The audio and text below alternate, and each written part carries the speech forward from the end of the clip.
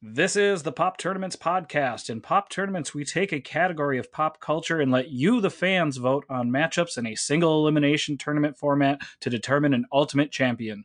We are here to discuss those results and the upcoming matchups. Thanks to our great community and everybody who votes, let's start the show.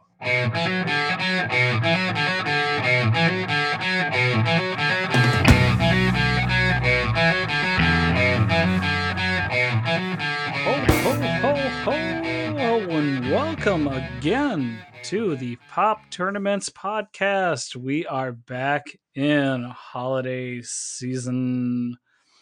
It is once again December 7th, 2020.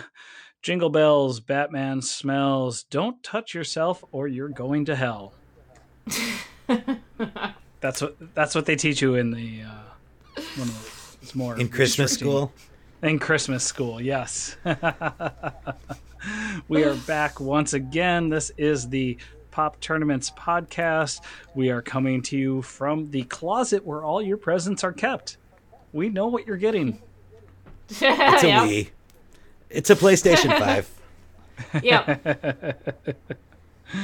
I am Jake Wicker.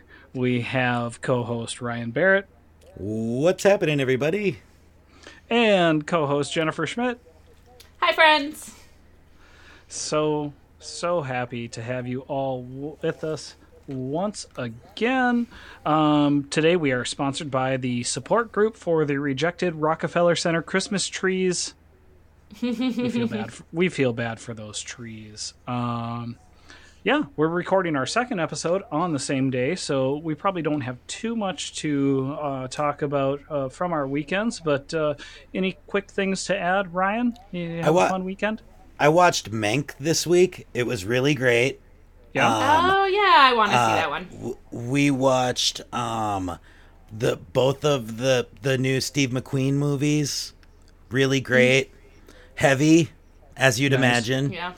Yeah.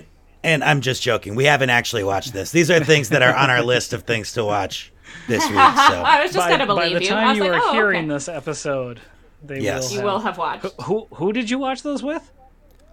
My wife, Rebecca.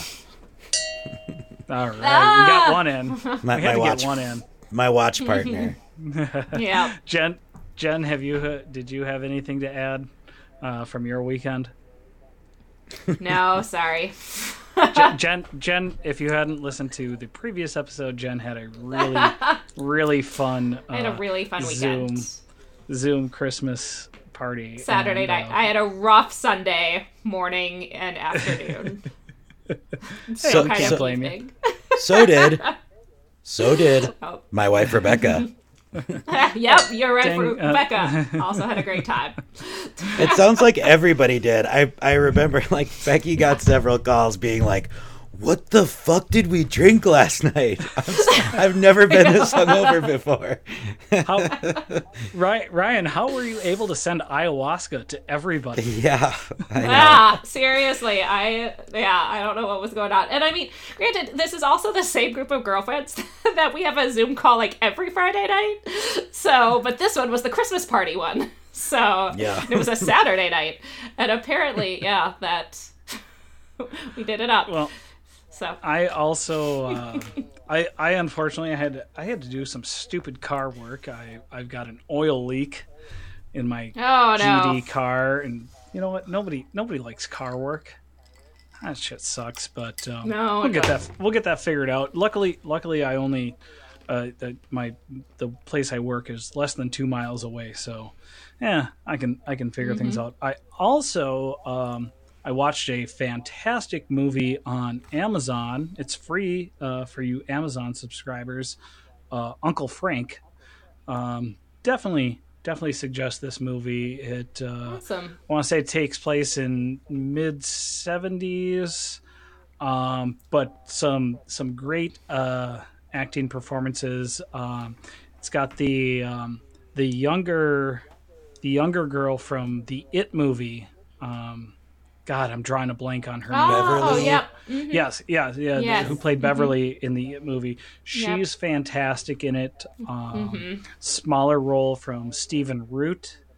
fantastic in this movie. But definitely, I thought about saving it for a Reco episode, but I really hope people check this movie out. It's a more serious movie, so you definitely got to be in the right headspace. Sorry, I wasn't trying to elude Ryan. I know I suggested it to Ryan, and it's just it's not we're just gonna pop it on. It's an arty movie, so check it out. But speaking of uncles, I apologize. Speaking of uncles, oh no, oh no, is yours visiting again? Oh no, I got some Uncle Johnny news. He fell on some hard times. Cousin tells me he got in some hot water over some bootleg laser discs of 4 Christmases. Don't know how that ended up on Laserdisc, but so he's out. He's out working on an oil rig, and I got a Christmas card sent to us to the Pop Tournaments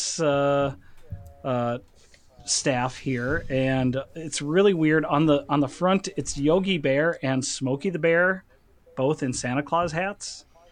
So I don't know, but it says, Happy Holidays, Pop Tournaments crew. It has been an interesting few weeks working out in the middle of the ocean. Nobody wants to talk to me, so I befriended a seagull and named him Dale. Dale is pretty fun. I like to give him scraps after dinner, and I'm trying to teach him Monopoly. I do not like Dale's brother Patrick. Patrick is a dick. Bye-bye for now. As we say on the ocean, Merry Fishmas and High Seas Navidad. Well, oh boy, that Uncle Johnny. Interesting situation that is going on out there, but it's always nice to hear from family. I hope everybody out there does Christmas cards, as weird as they may be. In the last couple episodes, we've done some small business suggestions, and instead of that, I think all three of us kind of have some decent opinions on how we tip in the holiday season. Like, let's remember how much these businesses are struggling, and a lot of times those extra dollars go a long way in helping these businesses keep their employees. As much as we want to keep them in business, I think we can all agree on that. They need to keep staff, and that staff needs to earn money too. Ryan, you work in the industry. I don't want to get out of line and accuse people of being heartless here, but take it away. Sorry. Yeah, I mean, my practices have always been a little bit different as somebody who is from the service industry. Like, I think most people who have been in the service industry are always kind of like min 20% and up. As far as tips go, I think that for takeout, though, people have different opinions on like what's appropriate, and I think that because there isn't dine-in right now, the answer is the exact same thing you would tip if you were dining in, Yeah. So if you got good phone service, let's say, maybe you want to throw in an extra 5 or 10% or something from what you're gonna do, but there's definitely, I find that it all kind of evens out, honestly. Like, at the end of the day, you'll get a handful of 25 or 30% tips, and you'll get a handful of 5 or 10% tips, and it all kind of evens out. But it still sucks, like, that when there's people who are like, just don't, I don't know. I don't want to say it because it could be ignorance. It could be people just not knowing better. I don't know. And that's the thing. I try not to get too worked up about it, honestly, but because I really appreciate the business, but it's definitely like it sucks getting having your, like, especially when you have a day where it's not those bigger tips kind of evening things out, and you just have a shit day where all of a sudden everything kind of goes against you, or you don't have a busy day, and the 5 orders you do get all tip you. Yeah. 5 or 10%. Right, because they're such a big part of like how many orders you have. Like servers right now, they're not getting as many shifts. They're not getting as many tables while they're working. And since tips is such a huge percentage of what servers make, then that means their income has gone down a ton. And whether or not you agree that the tipping system is what, is best for the restaurant industry, or if we should be more like Europe where servers are just paid well and fairly, but that's not what it is here. So don't take that out on servers if you don't think you should tip. Food prices in the U.S. at restaurants are significantly less than they are in other countries, and that's because you're supposed to add in 20% tip for the servers. So, and likewise, I was also someone who would tip 5-10% on takeout before, and now it's okay, well, never mind, since this all happened, I'm tipping 20% for takeout at least.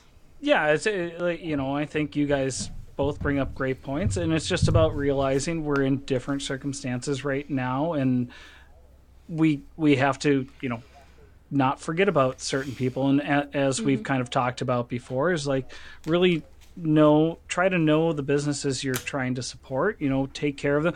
It might not seem like something, but maybe a little bit bigger tip is a way that they're able to keep employees. That's the biggest thing, is that everybody's running on shoestrings right now. Ryan, one other thing too, that a lot of places, in order to drive up their volume, they're employing these DoorDash and Grubhub and Postmates and Uber Eats and all this.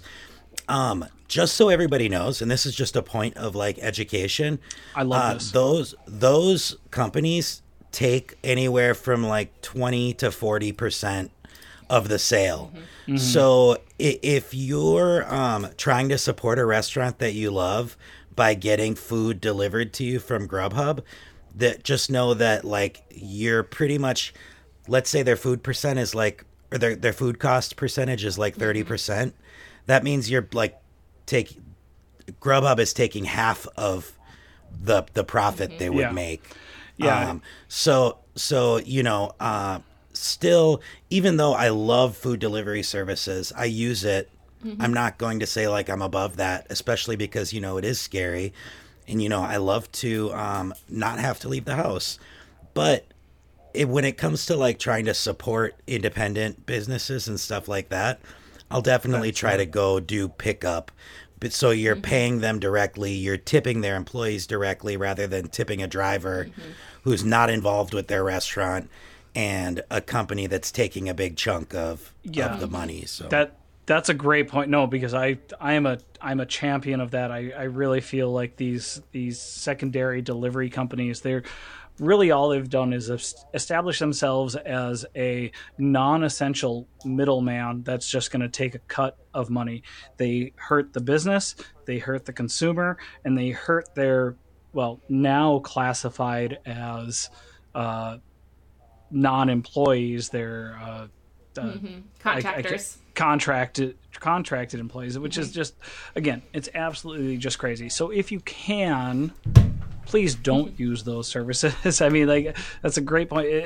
To me, I look at it as like a handicap spot. If you don't need it, and certainly there are people that need it, use it if you need it. But if you don't need it, don't abuse it.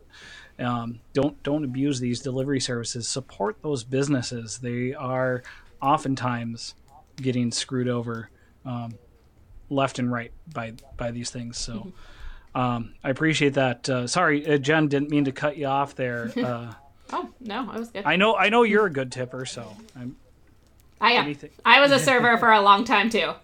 Help.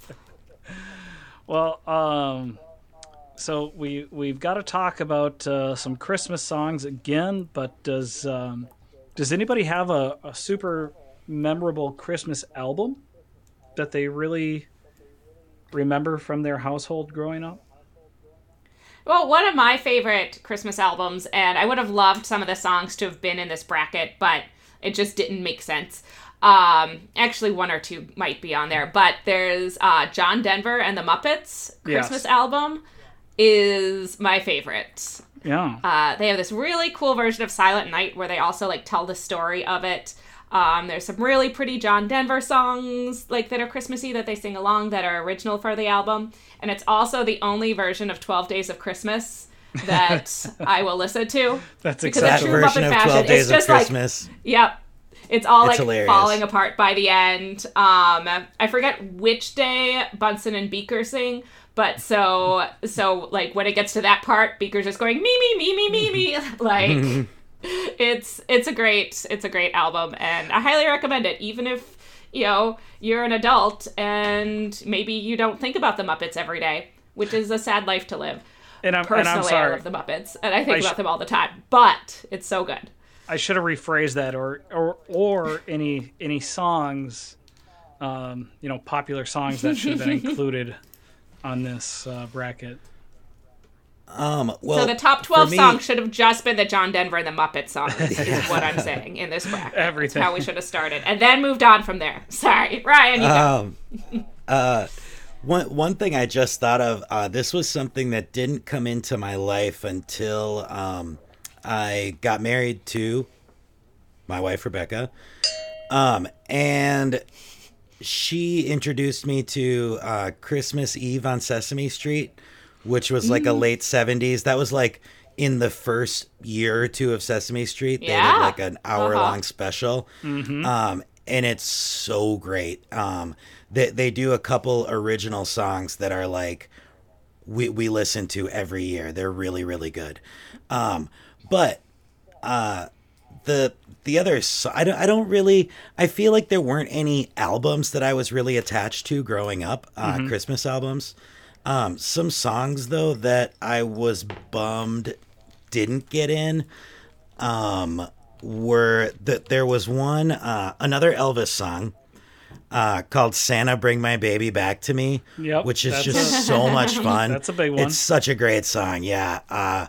I actually like that song a lot better than Blue Christmas, but it's just Blue Christmas is a classic and Santa Bring My Baby Back to Me is not. So, James Brown's Santa Claus Goes Straight to the Ghetto.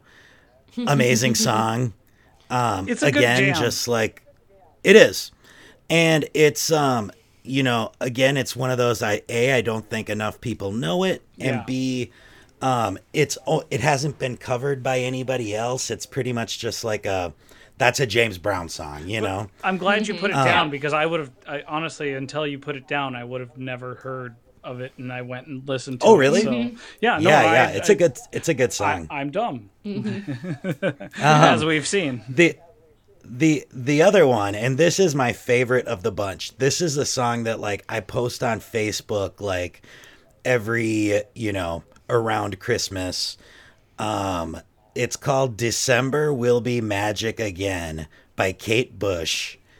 And it is a fucking delight. It is such a great song, and it's like a winter solstice song. You know what I mean? It's not like Christmas. It's Christmas adjacent, much like "Let It Snow" and like "Silver Bells" and stuff like that. Yep. But it's I guess Silver Bells mentions Christmas, but it does. What are you talking about? Like Sleigh Ride, all of yeah. Yeah.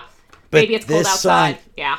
Is like it sounds kind of like it's written by like a magical like ice queen or something. Cool. It's just in classic Kate Bush style. Like she's just one of my favorite singers, one of my favorite songwriters. Like she's one of those people who is also, like we talked about with Dolly Parton, she's having a moment right now where all of a sudden like everybody's like using Kate Bush songs in movies and shows and stuff. And like, I feel like she's more popular now than she has been since she was, making records. But yeah, the video too is just insane. It's so good. I'll send it to you guys later tonight to watch it. But everybody else, go watch it on your own. It's an amazing video, an amazing song. Kate Bush. Very, very good. My one that, again, no covers, and it's hard to find, actually, as many of the songs from this movie are. but it was included in Christmas Vacation. My big one is Ray Charles, that Spirit of Christmas. When Clark is watching the old movies up in the attic. Yes, up in the attic. It's just that one just hits you. I really, really love that song. And for albums, it's so weird. It was just right at the time that we moved into a new house, and we got our very first CD play, like a big, huge, stereo system for the basement, and it had a 5-disc CD player, and we got the first Garth Brooks Christmas album, which is cheesy as hell, but a very, very good album. Garth Brooks could have been the country Michael Bublé if he had worked at it. If he just didn't turn into Chris Gaines. Done a ton of Christmas songs, made that his thing. Yeah. I definitely, like, growing up, my parents were very smooth. Like, they listened to a lot of smooth music. So, like, the Christmas albums that I listened to a lot as a kid were, like, Al Jarreau and, like, Johnny Mathis. Nice. And Nat King Cole, definitely. But, like, smooth singers with, like, jazz, jazz or jazz-influenced kind of music. And, yeah. That's much cooler than mine from my childhood. I listened to a lot of the Amy Grant Christmas album. That's nice. There you go. Oh my gosh, so much. That was my main one. So it is also corny as hell. Very popular. Yep, my grown-up Christmas list, but it was a very big album. Yes. Yep. I can imagine. Well, and so we're heading into the holiday season, and a lot of us are going to be stuck at home. We always talk about a lot of our favorite things to watch here, but sometimes all of those things are not available for streaming, and we got to go back to our old school DVDs. So as a little preview of our next, something we might be questioning on the page, do you guys remember your absolute first DVD? Ryan? Yes. Yeah. I mean, I remember getting my first DVD player, and it was just like it was a massive machine. And it's so funny because it's just like when people talk about like getting their first like VHS players, and it was like $500, and like, it looks like a, bread box, and it has like a, it like ejected up from the top, and you'd slide the tape in. And it has like big physical buttons that you'd have to like push down and stuff. Or laser disc. That's how this DVD player was. It was massive. It probably weighed more than my TV does now. But and that first disc was... it was in that like first gen. My first discs though, I remember getting like a couple. Stanley Kubrick released a box set of like all of his movies on DVD right away. And I remember getting The Shining and Clockwork Orange. And I think I maybe had Goodfellas. It was very like teenage boy kind of, I was like, I was like 18 at the time, I think. Pink Floyd, The Wall, I got, because weed. Okay. Yeah. So 1 turned into 5. Jen, do you remember your first? Yeah, well, it was my whole family. Because I didn't have my own DVD player because I was, 18 or so at the time. But my dad had bought a DVD player for the whole family for Christmas. And so, but he had like, the middle of the night, like set it up in the like giant like Oak entertainment system that we had at the time. And set it up. And so then he just like, oh, here's a present from my grandma. And so we're unwrapping it. And it's the DVD of the movie Big Daddy, the Adam Sandler movie, which is a pretty good movie. It's a fun one. It's underrated for the Adam Sandler catalog. It's a top shelf Adam Sandler comedy.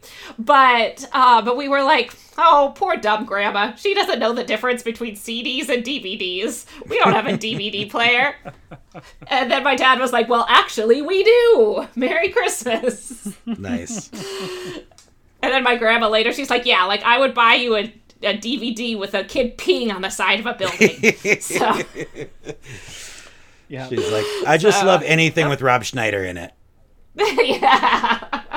weird medium, physical pop culture it is. Yeah. My first one was The Cell. I was weird. I loved those visual stimulating movies. I was like, oh my god, this is the premiere of this is the best. Mm-hmm. And it's not, but it was still a fun movie. So it looked very cool. Vincent when you're D'Onofrio. 18 years old, it's a very cool movie. Like,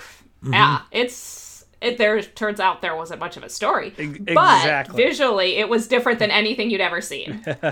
Yeah. And J-Lo. And you were also an 18-year-old boy, and J-Lo's in the movie. So that all makes sense, too. That tracks. Yeah. Well, not speaking of J-Lo, I'm sure she's covered some of these songs, but not... Oh, yeah. She probably has a Christmas album. Oh, I'm sure there is one. Well, we know there is one because we are the... Christmas in the Bronx. We are the pop culture experts. Jenny from the Christmas. That's We need to get to the second half of our Jingle Jams. So let's jump right back into it. Our next matchup that we have to get to is Merry Christmas, Baby from Johnny Moore in 1947 versus This Christmas from Donny Hathaway in 1970. And I think this is going to be the absolute most difficult decision I have in this tournament. Because this is two absolute bangers. Ryan, I'm going to let you talk first. Well, Merry Christmas, Baby is one that I wasn't very familiar with. Like, I had heard the Bruce Springsteen version. Yeah. I was, it was somewhere in the vault, but I wasn't it wasn't one that I go back to. This Christmas is one of my all-time favorite Christmas songs. I remember hearing that, on the radio when I was probably 14 years old or something, or 15 years old, and being like, I love this song so much. And my mom was like, yeah, I love this song too. I can't remember who sang it though. And this was before the internet and stuff. So I would just have to listen to the radio and wait for them to play that song again, And it seemed like every time I would hear it, it would be it would cut off, before or after they introduced who sang it. So it was it was kind of like the mystery song for a couple years for me, but I absolutely love this song. It's so great. And they made a movie based on it. I don't know if you know that there's a movie called This Christmas. Okay. That's it's like a adaptation of the song. I don't know how much it has to do with the song. I've never seen it, but I know that it exists. And Donny Hathaway is just such an underrated musical legend. He's so great. And if you're not familiar with his work, he's one of those people whose, life was tragically cut short before he was able to really blossom into a superstar. But I mean, he was a musical genius on the level of few others in the world of R&B and soul music. So yeah, he no, I totally agree with that's the thing that I think makes this so difficult. I understand probably most people know the more the Bruce Springsteen version of Merry Christmas, Baby, but the original version is just, it slaps so much. It's just such a good old soul song, and it was kind of written, in contradiction to the other Christmas songs being written at the time, in the 40s and 50s. So many of these songs that we have in this tournament were originally written 40s and 50s, and so it's I completely agree with everything Ryan's saying. Jen, I'm not trying to cut you off. I'm sorry. I don't know where to go. Jen, thoughts? I mean, I like them both. I also don't know yet how I'm going to vote. I'll probably split my vote. I feel like there isn't a Christmas movie that doesn't have This Christmas in it at some point. We should be sure to be clear. There are different songs. This Christmas and Last Christmas are different songs, which is important to remember. That is important. Yep. And and they both have really generic titles. Like This Christmas, I feel like that's one of the problems with this song is it's such a generic name that you don't associate the song with the title. Because I had to go back. I was like, "What's This Christmas?" I need to listen to that. I was like, "Oh, it's the song that's in every Christmas movie." So I was like, "Oh, okay, I do like this song." It should have been called It should have been called A Very Special Christmas. And that's what kept fucking me up is I kept like looking for who sings the song called A Very Special Christmas, and nobody could tell me because that wasn't the name of the song. I'll tell you what. No, but that was the name of the albums. And remember, in the 80s, there was A Very Special Christmas, like Volume 8. It was like now that's what I call music of the 80s was The Very Special Christmas. This Christmas, their compilation Christmas CDs. This Christmas is the song that I have playing in my head when I have all my Christmas shopping done, and I'm just walking through the store, and I'm just like, this Christmas, and I'm just, yep, I got it done.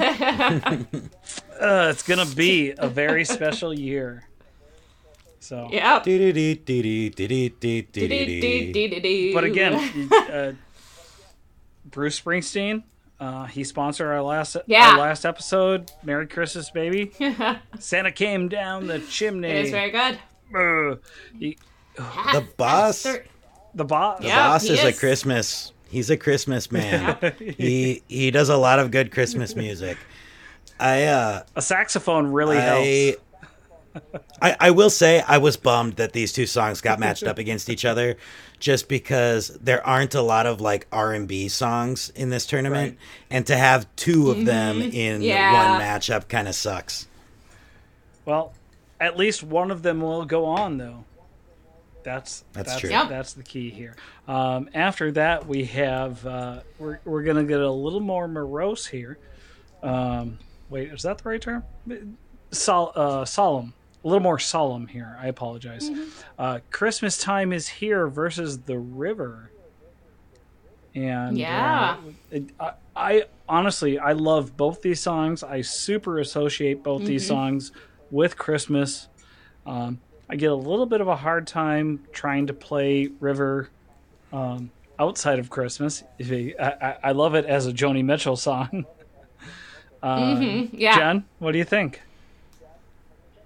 River is one of my favorites. If you listen to our last episode, I like very melancholy Christmas songs too. I like the happy ones. Like I'm a very happy Christmassy person. I enjoy all that. But I like, adding in that little bit of like seriousness and like solitude and quietness that River really offers. So yeah, that's one of my favorites. And I think if anyone has been watching the delightful Netflix series of Dash and Lily, this song plays an important role in the first episode of that. And so check out Dash and Lily on Netflix. It's a really cute kind of based on a young adult book. But it's a good time. I heard about it from Ryan's wife, Rebecca. Had said I absolutely needed to watch it. So I had watched the first episode and I was like, it's a little bit much. And she made me go back and it was great. So it's a great Christmas show. And and River's in that. It's great. So that will definitely get my vote. That one I'm hoping has some legs and makes it a little ways in once people like remember, oh yeah, I do love this song. Because it's kind of like the opposite of All I Want for Christmas Is You, in that people do really like it, but you never hear it. And then when you're reminded of it, you're like, oh, yes, this is lovely. We get it. So I'm going for that one. You like Love Actually. All right. I do. Ryan? I love it, actually. Ryan?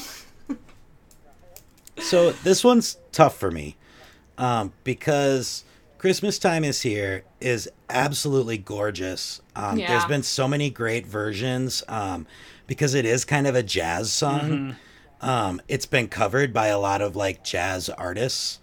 And it's just a really, like River, it's very like melancholy and very like just the original version too, with like kind of the choral arrangement of the vocals is just really, really gorgeous, and it makes me very nostalgic. Even though I never really watched a lot of the Peanuts movies growing up, but that something about the way that song sounds makes me very nostalgic. And I love it. Yeah, River on the other hand, Blue by Joni Mitchell is the album that River is on, is one of my top 10 favorite albums of all time. I listen to that album as much as any other album, pretty much, just on like I'll be like on a whim. I don't listen to a ton of music anymore. I mainly listen to podcasts, but there'll just be times where I'll like be like, man, I'm really in a Joni Mitchell kind of mood, and I'll put on Blue, and like for the next 2 weeks I'll be listening to Blue like nonstop. And River is like one of the highlights of that album, but that album doesn't have any lowlights. And it's so sad. I mean, I literally like have cried. I have literally cried to that song. Like, it's very sad and like very depressing.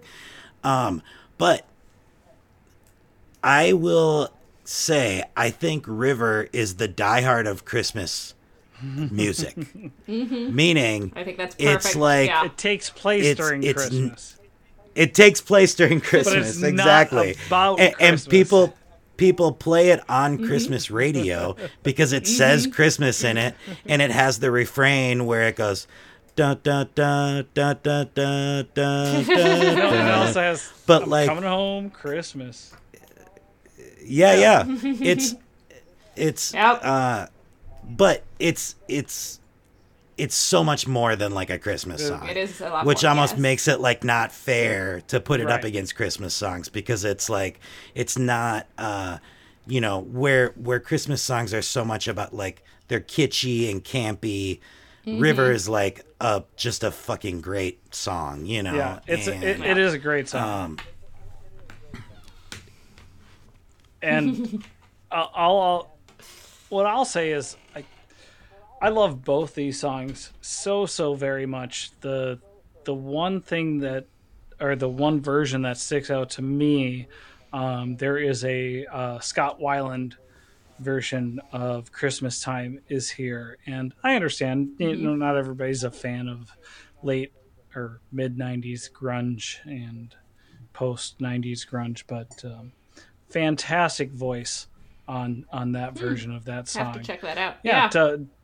I think you can find it on YouTube, but I believe it was from their MTV Unplugged. So little different version and fun. After that, we're gonna have Little Saint Nick. Man, that's an earworm. Versus another earworm, Santa Baby. Jen? Yep. How do you feel? You know, you would think that I would really like Santa Baby, but it's gotten to the point where it annoys the heck out of me. And Little Saint Nick is an earworm too, but I hear it just the right amount. Like, it's not like an overplayed Christmas song. It just shows up sometimes, and you know, it's fun, it's cute. Let's sing about the sled, and then that's good. Yeah, so I'll vote that over Santa Baby. I feel like Santa Baby, the original Eartha Kitt version's good, but there's so many bad versions of Santa Baby, and it just keeps getting worse. And I don't like the Madonna version, which is sacrilegious to me. I love Madonna very much, but I do not like that version, which could have been heard on the like, Now That's What I Call Christmas CDs. So Very Special Christmas Volume 1, I'm sure, from 1989. But yeah, nope. So I don't like Santa Baby. I think it's crass and commercial, and I'll be voting for Little Saint Nick. Yeah, Ryan, I think you nailed it here with the, you know, there's some weird versions. Yeah, I agree with you 100%, Jenny. I would say I like Little Saint Nick more than the average person. I get a huge kick out of the baritone voice that goes, "He don't miss no one." That's like my favorite part of the song. It is great. And at the end when it's like fading out and they go, "Christmas comes this time each year." It's just such a dumb lyric, but it's such a it just always makes me smile and laugh. Like, it's super fun. I actually love that song. One thing about Santa Baby that I just realized, I heard it like a few days ago, and one of the lyrics, she said she asked him for a duplex, and I'm like, that seems like a low ask. If you're asking for a house, why not just ask for a house? Well, not everybody can write the perfect lyrics. If he's buying her all the Cartier diamonds too, like, all right, that's maybe you just that is it's a lot of presents. That is the 40s and 50s. I don't know. You had. Yeah. It was all men writing these songs. Like, what's a woman gonna ask for? A woman, at least she didn't ask for a vacuum. I mean.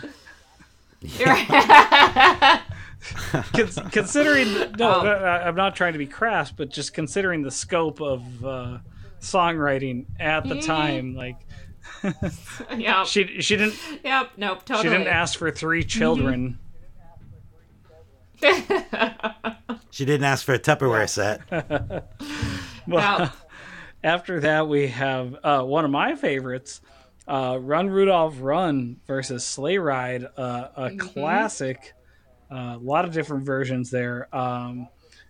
Johnny Marks, again, he's going to come up more than a few times in this tournament, wrote Run Rudolph Run, but made popular by Chuck Berry, and the famous scene in Home Alone 2, I want to say. Home Alone 2 when they're running to the gate. But I love that song. Sleigh Ride's got a ton of different versions. Ryan, what do you think? This is a really tough one for me. I love both of these songs. Run Rudolph Run is a lot like Little Saint Nick to me, where it's just like fun and kind of funny, and it's like, this is what Christmas music should be. Sort of. I mean, there's room for all kinds of Christmas music, but like, I just love that like funny, dumb, Santa-centric Christmas music. But Sleigh Ride is one of my favorite like old school Christmas standards. I just love the melody so much. My favorite version, well, the Ronettes version that was on that same album, I believe, with Christmas Baby Please Come Home. Is a stone cold classic. That's, I think, the best version. But my favorite version is the Ventures, who, if you're not familiar with them, they're like surf rock. It's kind of like Dick Dale. They have a Christmas album that's actually one of my favorite Christmas albums. If you're the type of person who wants to, Hawaiian shirts are ruined now because of Boogaloo Boys. But Let's take 'em back. There was a couple of years in there where, I was listening to a lot of surf rock, and the Ventures version of Sleigh Ride is really, really fun. Jen? Yeah, I'm voting for Sleigh Ride. Sleigh Ride is one of my favorites, especially of the like winter songs. They aren't necessarily Christmas songs, but winter songs. I think Sleigh Ride is great. Okay. So yeah, I actually really like, there's a Natalie King Cole version so Nat King Cole's daughter. She recorded a version of Sleigh Ride, and that's my favorite. It's like way like produced and like oversung. It's super over the top with everything, and I love it. So yeah. No, that's. I like them both. I have nothing against Run Rudolph Run, but it's not one of my favorites. I think. But Sleigh Ride is so much fun. I think this could be one of our closest matchups. I mean, we've had close matchups, but I think this. Yeah. Who knows what's going to happen? And probably our most controversial matchup here coming up next. On both sides, I would say. Thank you. We will try not to spend too much time on this, but we have Mele Kalikimaka versus Baby It's Cold Outside, and I don't want to again, I don't want to take too much time, so I'm just going to state Baby It's Cold Outside was written by a husband and wife team. It was written in the late 40s, and so in the time period of late 40s and early 50s, that was the time period of some very strange phrases that we don't really use nowadays. I was suggested by one of my coworkers to even say, like, that's how fun, people talked back in the day. Like, hey, son, what's in this drink? Well, come on now. That's old timey speak, and to try and apply everything across genres, I think is ridiculous. I understand the apprehension behind the song, but I love the song. Great version in Elf with Will Ferrell and Zooey Deschanel. That's like our. Yeah. I'll shut up now. I'm talking too much. That's probably my favorite. I'm talking too much. Jen, what do you think? Yeah, I'm excited for the comments when this one comes up because we always have really fun discussions. So I like Baby It's Cold Outside. I definitely understand the arguments against it. But I read a really fun kind of feminist viewpoint on it, and looking at through that lens of the 50s and what expectations were of women, and think kind of presenting this as, I think she really wants to stay because all she's saying is reasons why other people want her to leave, but she's not leaving because she wants to stay. So that's how I look at it. I use that feminist lens because I really like the song because it's so catchy, and there aren't enough Christmas duets. Yeah. Why are there not more Christmas songs that are written as duets? Because it's so much fun to sing. Now, luckily, we have that Ray Parker Jr. and yes, Bruce Springsteen album coming out. By the way, that's going to be in both your stockings this year. No, you Jen.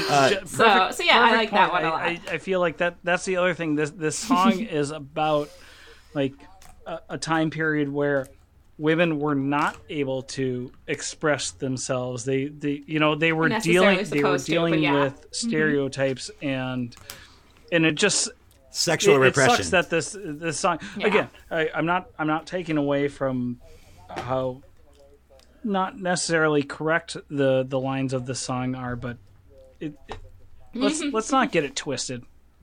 Ryan, sorry. Let's fight about it in the comments. That'll be fun. I'm neutral on this song. I was honestly I also am a little bit iffy on Mele Kalikimaka. Yeah, which I think is equally as offensive. But it's we'll see. Like I said, I'm excited. That was one of the first comments. Eric H in the comments said, "I'm so excited for the eventual Baby It's Cold Outside brouhaha." I know, and I am too. But yeah, it's something that started kind of as a funny joke, I think, or a funny essay that somebody wrote, and got to the point where it got way over, where now it's just a common fact. Everybody knows that this is a date rape anthem, and it's right. But this, nobody thought about it like that until again this weird viral thought went around. I'll say, has anybody watched any movie from the 1940s and just listen to everything they say? Again, which no, it's definitely, and it's funny. I just had the same discussion with Becky about this recently, who said who was saying the same thing about sexual repression in that era, and women being expected to not stay over at somebody's house, that they weren't married to or whatever, and that coming up with excuses why they have to leave even though they don't want to. But yeah, I'm excited for the conversation. Mele Kalikimaka is a fun Who doesn't song. want a Hawaiian Christmas? It sounds fun. It definitely I think because of Christmas Vacation, the song was really launched into the zeitgeist. But it's definitely now in the age of like awareness of cultural appropriation, it seems pretty like bad that like, you know, it's just like this was also like the beginning of like the tiki age, I think, where like people started going to Hawaii all the time and being obsessed with like rum and a little bit of fetishization of big of a time. culture, and then just changing it for commercial reasons. I do have to say it features our hometown Andrews Sisters, the most famous version, the Bing Crosby. That's the best part of it. And the Andrews Sisters from Minneapolis, Minnesota. And that's what I love about it. Is like it sounds great. It's a great sounding record. Like that original Bing and Andrews Sisters recording is a really great sounding record. So no one knows Hawaiian culture like a couple sisters from the Twin Cities, don't you know? Yeah. Oh, speaking of knowing Christmas, we have Christmas in Hollis versus Santa Claus is Coming to Town, which is our oldest song in this tournament from 1934. Oh, but man, and probably probably our most recent song, Christmas in Hollis, from Run DMC. Or one of them at least. Mariah Carey. Mariah Carey's the most recent. You're right. Yep, but they're pretty new. We're not talking about Mariah Carey today. Yeah. Sorry, Ryan. I'm gonna let you lead this. This is a really tough one for me. Christmas in Hollis is great. This was one of my additions to the pool that I said this is a must for me. I'm bummed that it got matched up against Santa Claus is Coming to Town, because even though as a song, like if you're just playing all these songs on piano, I don't love Santa Claus is Coming to Town, but the Bruce Springsteen version and the Jackson 5 versions are two of my favorite Christmas songs. So, and that's why I think I didn't even think about looking at the date it was written, because I was just so like, I was thinking about the Bruce and the Michael of it all. Yeah. So it, but you know, so this is a tough one, but Christmas in Hollis is great. I'll be really curious to see how this one goes. Yeah, I hope people know that song, because this again we had a lot of, or listen to it if they don't. We had a lot of differentiating, but this is one of the ones that we both like. I'm like, do I think people are going to know the song? But we both agreed on. And no, I think this song will get a lot of votes. I think people our age, I think, are very aware of this song, and people a little bit older than us. I think it'll make it through a couple rounds, actually. Yeah. And my husband won't listen to a Christmas mix that I've made unless I put that on it. So Christmas in Hollis, not Santa Claus is Coming to Town. He's not a hardcore Santa Claus is Coming to Town stan. He's a Christmas in Hollis fan, and I have to put that on every Christmas mix that I make to keep him happy. And it also keeps me happy because I love it too. And Santa Claus is Coming to Town, I don't love it as a song on its own, but I do love, like, when I hear it, like, that, like, Christmas nostalgia just, like, overwhelms you, you know? It really reminds me of, like, being a little kid and that, like, insane excitement for Christmas. And so I do love it in that way, and I love the Jackson 5 version a lot. That's, like, a quintessential Christmas song to me, but I don't know how I'll vote, but I'll probably go Christmas in Hollis just because it's more interesting, and I like some newer stuff. One last note before we move on. If you haven't heard the Michael Bublé version of Christmas in Hollis, I highly recommend it. He really does it justice. You'd be surprised. Yes. You got to get that Bublé bump. Yeah. Speaking of Bublé versions of songs, one he's never done, thankfully, is the Chipmunk song, "Christmas Don't Be Late." Yeah. One of my favorites, versus another one of my favorites, Christmas Wrapping by the Waitresses. This is a really tough one. I mean, we have an anamorphic.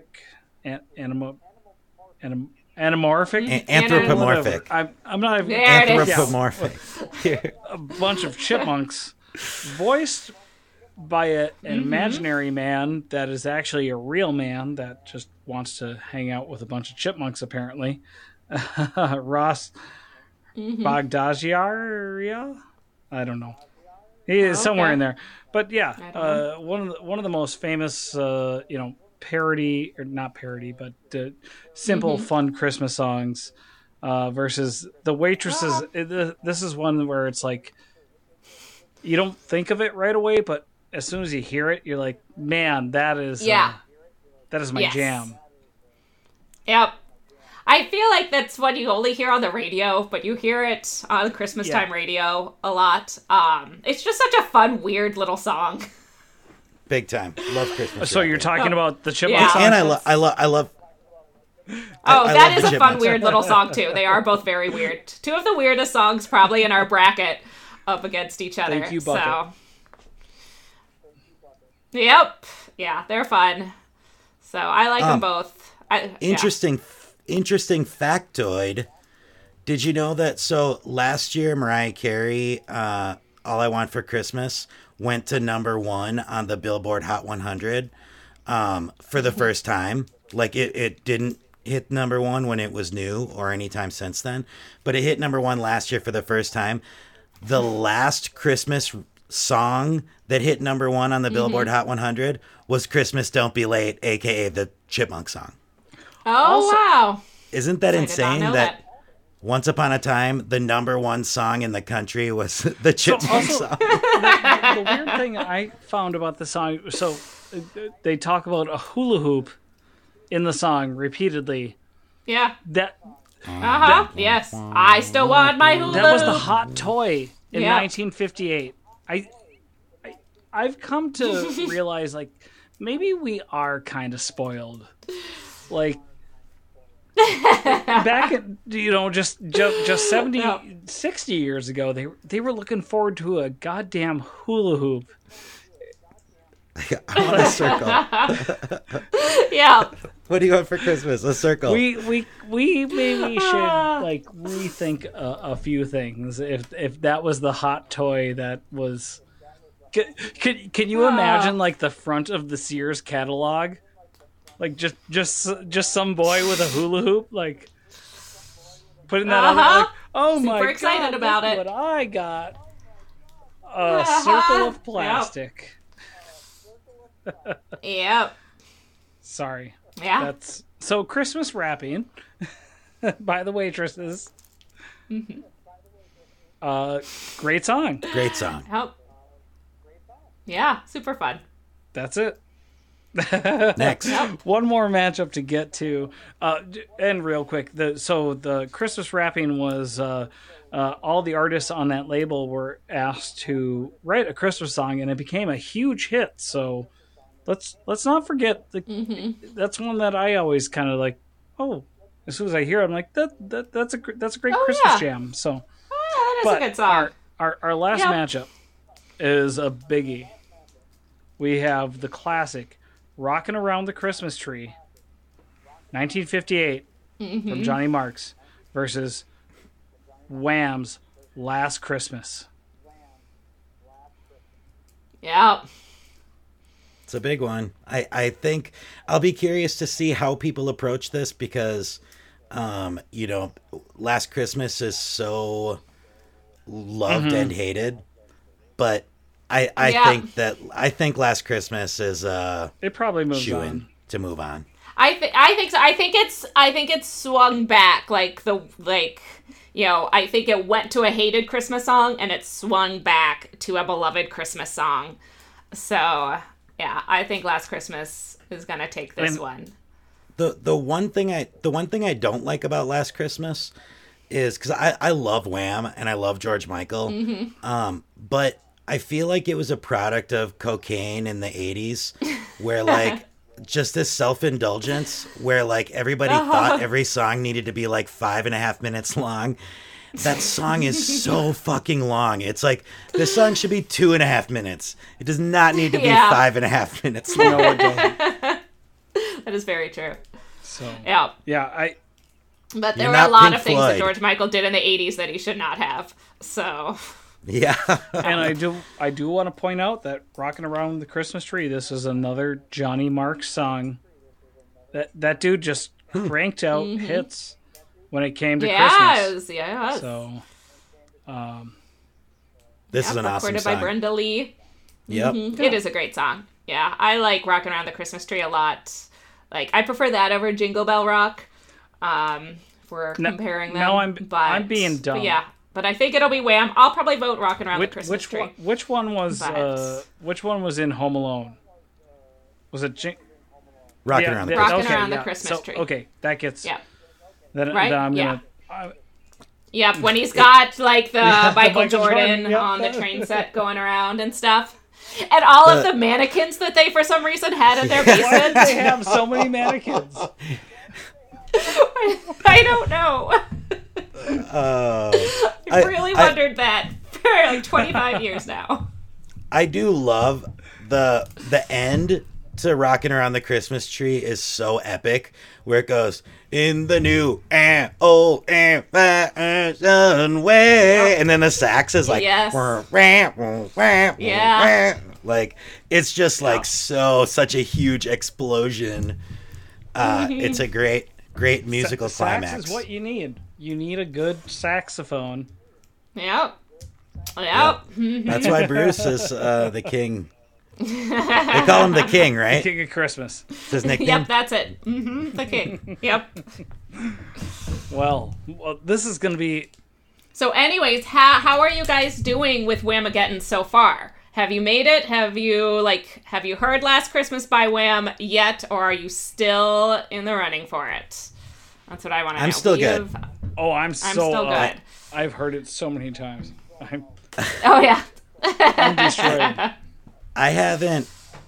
Oh, you know what? No, I take it back. I have, because I made that playlist. I made the playlist for this tournament. Oh, yep.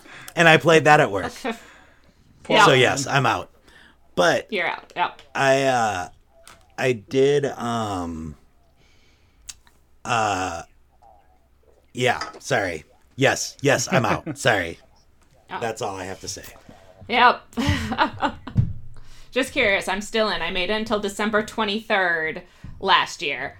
Oh, And then that's gross. Steve and I, Steve was checking the score on a football game, and we were wrapping presents, and they played it like in the stadium, and we were like, we almost made it this year. So I don't think I've ever like successfully like survived Whamageddon, but the good thing with that game is even if you lose and you get kicked out, you still win because you got to hear Last Christmas by Wham. So Yeah.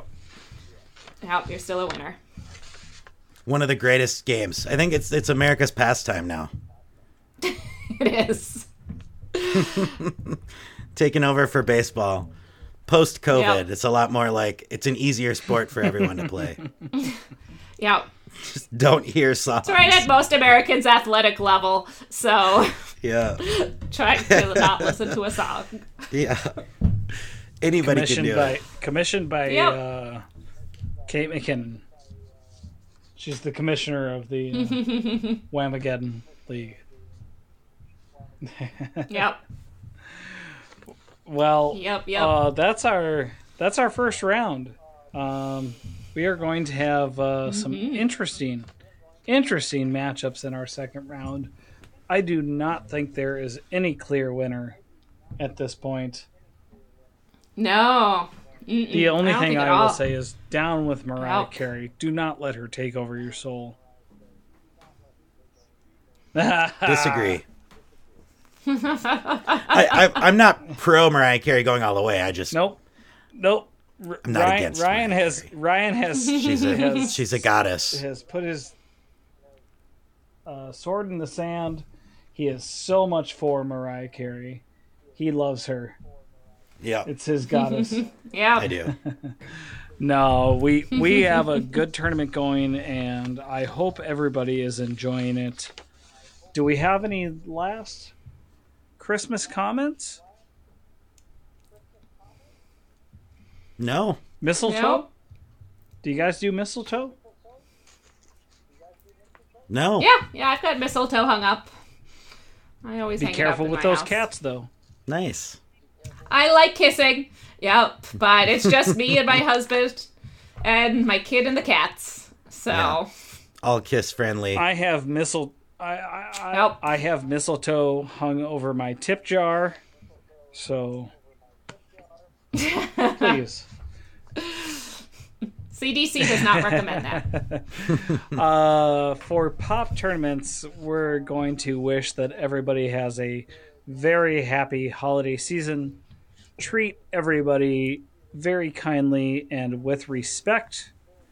Please keep on voting and keep on popping.